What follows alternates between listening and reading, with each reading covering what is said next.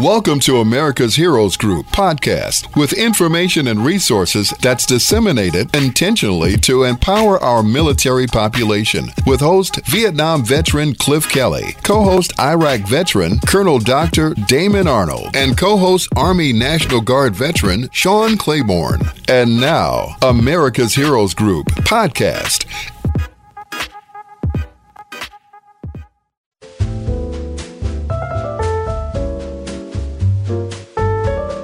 Welcome back to America's Heroes Group with our Roundtable and our partner, the Chicago Regional Office of Veteran Benefits Administration.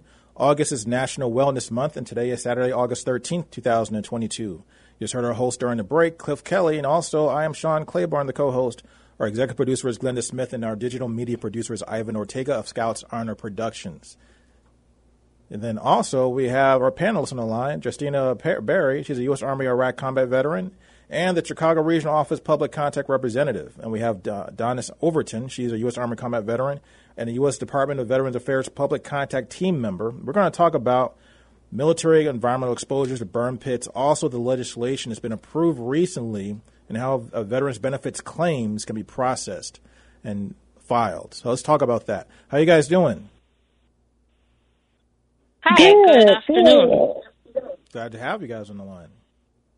Thank you for having us. How are you doing? Pretty good, very, very good.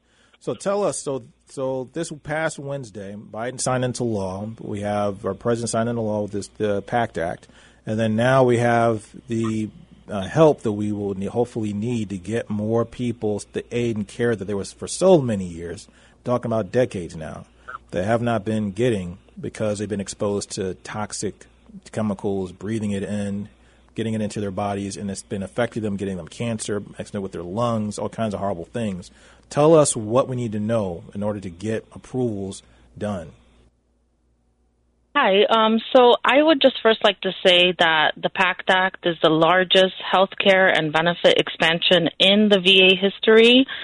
And I do want to let you guys know that you guys should look up the name of it, which it was named after Sergeant First Class Heath Robinson, honoring our promise to address comprehensive toxics, which is, the acronym for PACT. But if you actually look up Sergeant First Class Heath Robinson and his story, it's just very, very deep and sad. And I'm so glad and proud to work for the VA. And I'm so proud that this, act was passed. If you can, give us a little bit of insight as to Heath's story. I wanted to, because there's a lot of people I wanted to recognize. I'm glad you did it first. There's tons of people that are in on this for over a decade, fighting for this type of legislation to help people get this done. And also, like I said, this is something that millions of veterans have been exposed to over and over again and on their tours of duty and deployments overseas. Yes. So Sergeant First Class Heath Robinson served in the Ohio National Guard. He was a very healthy young man, served in the military, was exposed to toxic exposures, was denied service connection for respiratory conditions, and he pretty much suffered, and that's why they named the act after him, and he's the pioneer of this.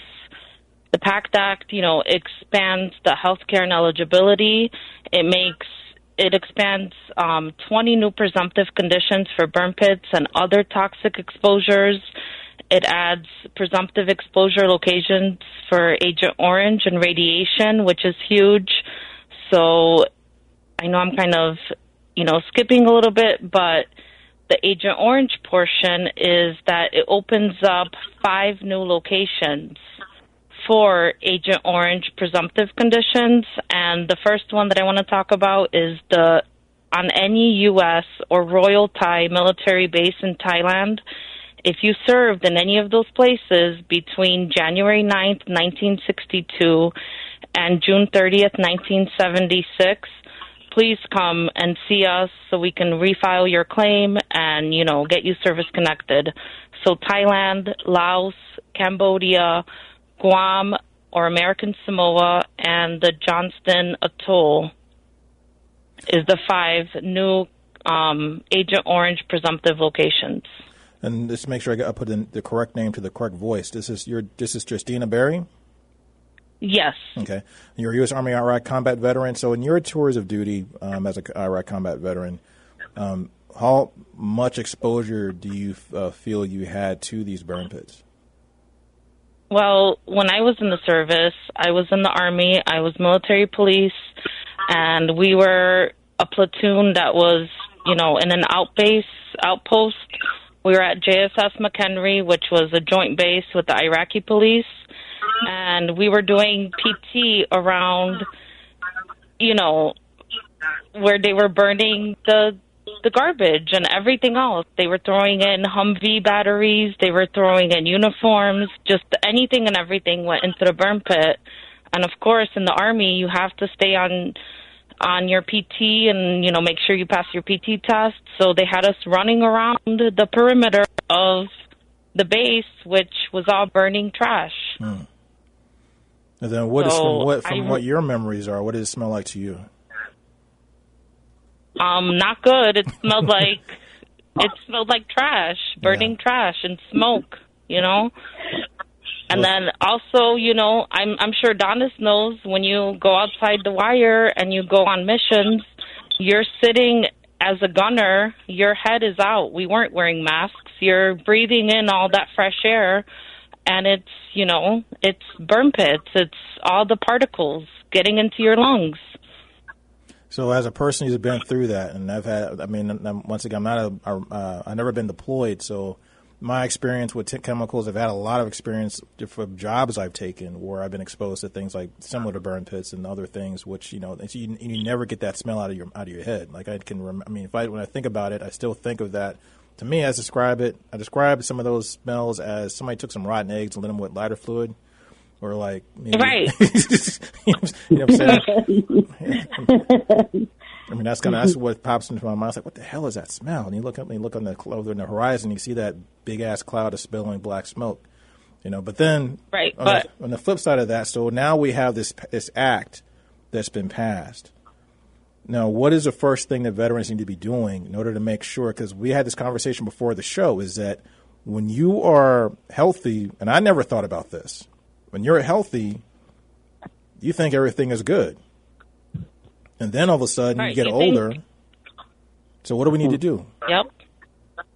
So the first thing that I would recommend all our veterans to do is sign up for an account on VA.gov and possibly request a copy of your file and see what you were denied for. I'm pretty sure that on VA.gov it does show what conditions you were previously denied for, but I'm always going to harp on this. Find out why you were denied. What is the actual reason why you were denied? Because as you know, for service connection, we need three things: in-service event, current condition. Once you have those two things, you file a claim. We'll set up an exam where we'll determine if there's a nexus between the two. But, the presumptive conditions kind of change all of that because we don't need the third part, which is the link. Okay. And then why is it so important for people? I know there's a registry as well. Is that still necessary? Donnis, do you know? As far as the registry, I would say yes, because it still is a way to track conditions, not only for Vietnam veterans, but for also Gulf War veterans as well, who are also affected by this PACT Act. It's a tool that is utilized in order for the examiners to be able to see what conditions that a large group of people are suffering from that may not be on the presumptive list. And in the event that these large group of individuals is suffering from conditions that are not on this presumptive list, then that's a possibility that those conditions can be added to the presumptive list. So for me, my advice would be is if you serve anywhere in the Gulf or during the Vietnam era, I will most certainly sign up for that burn pit registry and go for that exam.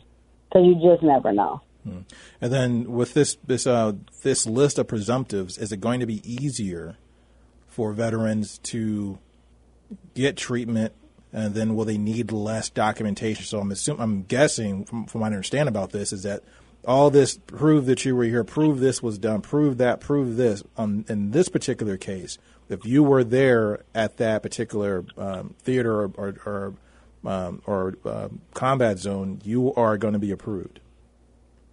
Correct. As long as you have the condition diagnosed and you served in the area of operations that's presumptive, you don't need the nexus. So it makes it a lot easier. Thank you for bringing that up. And that's a huge thing for a lot of veterans because, there's always this, for veterans who have been denied benefits before, we're not even talking about disability benefits. Like, it's not about the monthly checks. It's about just getting something taken care of at the VA and getting the extensive care and treatments and the resources available to get your health care in straight. The big fear is I got to prove all this stuff. I have to go through and drag out all this information, get all these records that I don't even have, and then they're going to tell me no. It's going to take months and months and months to do this, or maybe even a few years to do this, and they're going to tell me no. How long should it take now if someone says, okay, I have these symptoms, I want to get care? How long does it take for them to actually start getting care, do you expect? Well, it depends on the condition because I know the VA Medical Center has done a lot for mental health treatment. I know for mental health, you don't necessarily need to be service-connected, depending on the situation, to get treatment for that condition. But the average for claims is about 125 days. That's the goal. But, we're still dealing with, the COVID pandemic, and, there are some delays with, depending on what you claim, there can be a delay in receiving your benefits. But I think the key is to get your intent to file in, work your claim, gather your evidence, and submit, a complete application to us as soon as you can. Does it make sense if a person doesn't have symptoms now, or hasn't suffered, or maybe doesn't know that they have symptoms, for them to file an intent to file claim? Or I'm messing up the terminology, but does it make sense from the start that process? Sure, they can always do an intent to file because the intent to file will preserve the date of claim where they have to submit the complete application. So if today I got on va.gov, I'm the veteran, and I submit, I start my application, but I don't complete it, that will put in the system an intent to file. Or if I call the 1-800 number and I talk to the call center and I say, hey, I would like to file a claim in the future, they're going to put it in the system, and that will give me one complete year to submit a complete application. So that'll give me time to gather my evidence and, maybe come see us at the regional office, come see your service officer, see what you have to do to file a complete application. What types of evidence do they need to provide? I think the key that's missing with a lot of veterans is the current condition. Mm-hmm.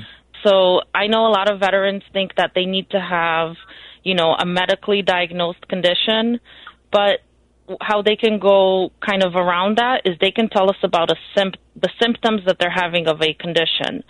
So because of the COVID pandemic, a lot of veterans didn't go for treatment. The VA was, closed down, or they had limited, opportunities to see a healthcare provider. So they can write a statement about their current symptoms, and that will work as evidence of a current condition, unless it's something that needs to be diagnosed through medical evidence, such as a cancer. Mm-hmm. Then we need medical evidence for that. But if I'm an Iraq veteran and I'm having shortness of breath all of a sudden going up and down stairs, I'm competent enough to write a statement about what I'm feeling, and mm-hmm. how long I've been having this condition. And the VA will use that as medical evidence. Hmm. And then, so what if a person goes through this and say, for example, I was diagnosed with histoplasmosis maybe 4 years ago. That's a very strange, weird, odd, rare, I guess, lung issue, whatever. Don't know where that came from, how I got it, but I was diagnosed with it. If I were to go through that system today and then say, for example, they say, well, you have histoplasmosis. You don't have, the bronchitis of, I think it was called, what do they call it now? They call it restrictive bronchitis. Bronchitis. Mm-hmm. So if I don't have that, will I be kicked out of the system, or how will that work from what you know?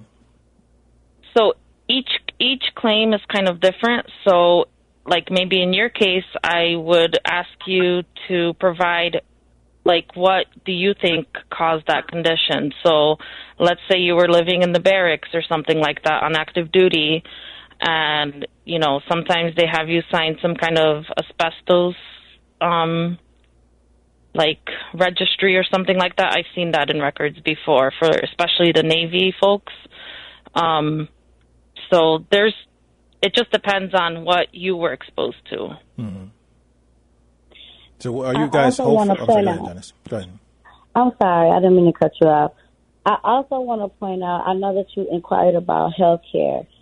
I will say this to you and all veterans or anyone listening.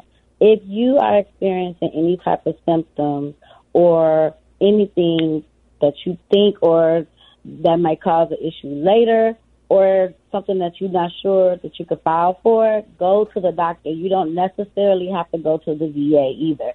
And even if you do go to the VA and they say you don't have to be service connected to go to the VA. Let's put that out there. You do not have to be service connected to be seen at the VA. What happens is, just like any other hospital, you'll have a copay, or they might have you pay for your medication or something, but the price is not going to be astronomical as if you went to an emergency room. You might have to pay like $10 or $20, but you do not have to wait. If you have any symptoms, go and be seen, because you might need those records later. They might be vital, a year or two later on down the road. Wow. I think that's really important that what you mentioned, Donnis, because a lot of people have that misconception, particularly people from the Reserves and National Guard, is that if I go to the VA and an amount is not service connected, I'm going to be getting a bill in the mail, or they're going to say you can't come in. Nope, I went through it in the beginning. I was in the Army Reserve, and I got called to active duty twice. But before then, what helped me get service connected is because I had an event happen while I was on a drill weekend. So they didn't turn me around at the door and say, you're not service connected. They just invited me on in, and I had to pay for my medication, which was $20. So that's good. Again, I just want to put it out there so that they know, because I hear that a lot too at the VA, or they think that they can't be seen at the VA because they did not go overseas, or they didn't serve during a war, in a war specifically, and that's not true. That's not true at all. So where do we get that misconception from? Why do we have this misconception? Honestly, I see a lot of it on social media. And I honestly, I didn't even know they were out there until I became a veteran service officer.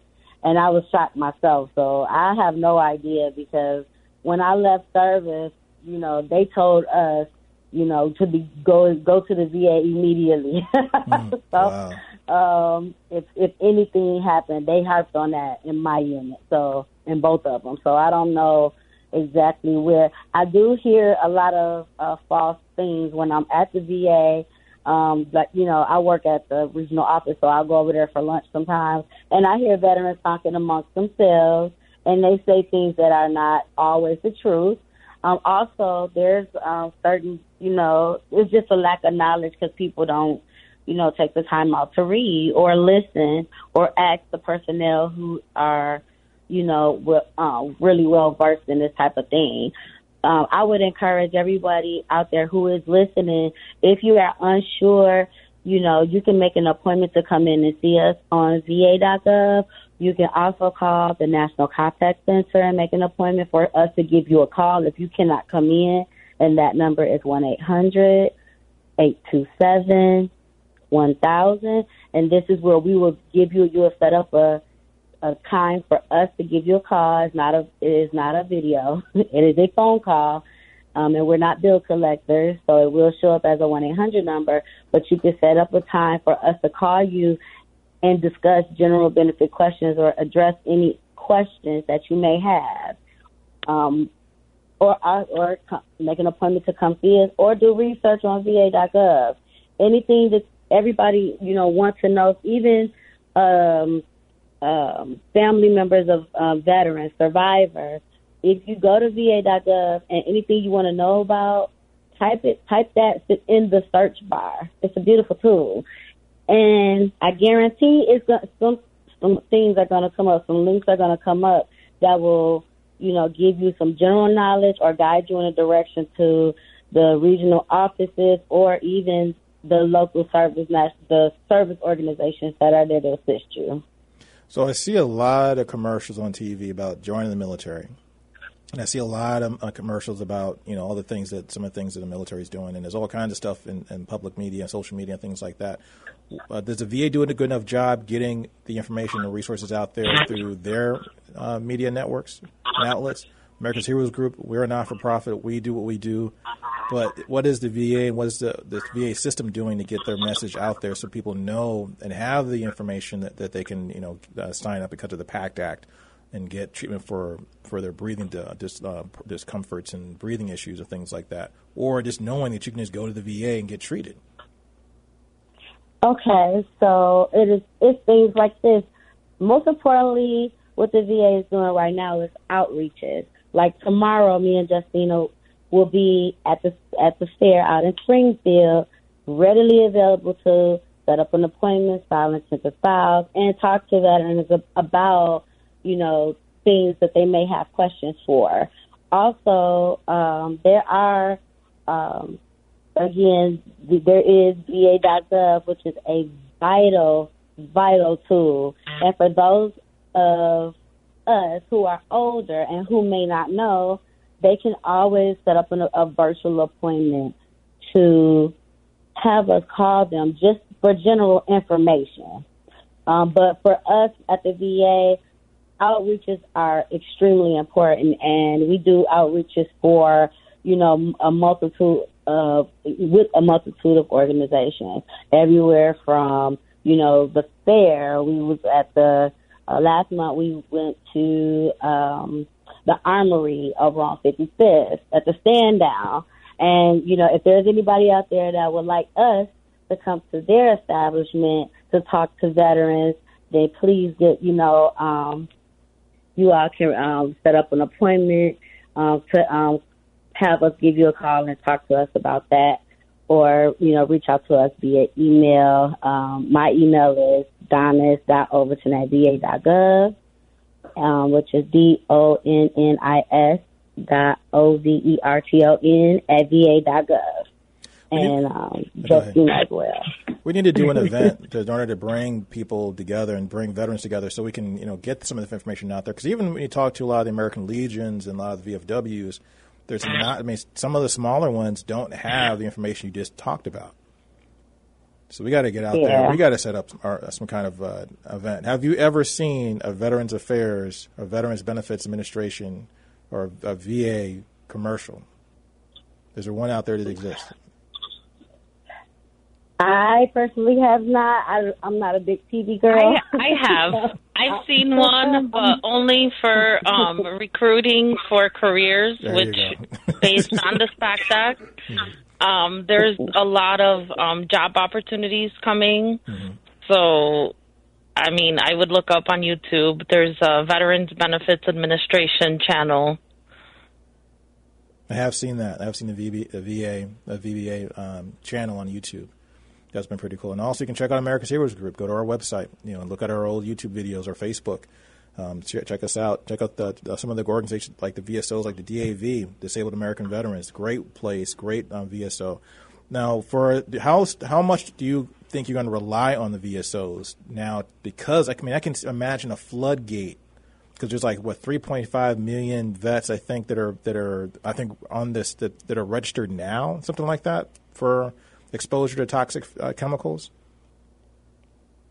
Yes, I believe you are correct. I would say always reach out. If you have a service officer, always reach out to them. But, knowing that they may be, overextended, you can always take matters into your own hands and get on VA.gov. Come see us at the public contact team. And, each case is different. So we can help you with your individual case. And I think that's the biggest key in all of this, is that each claim is different and each case is specific. So we would love to help you guys out. I appreciate that. And then also, not to get on my soapbox again, but I say this every time we have this conversation about veterans benefits.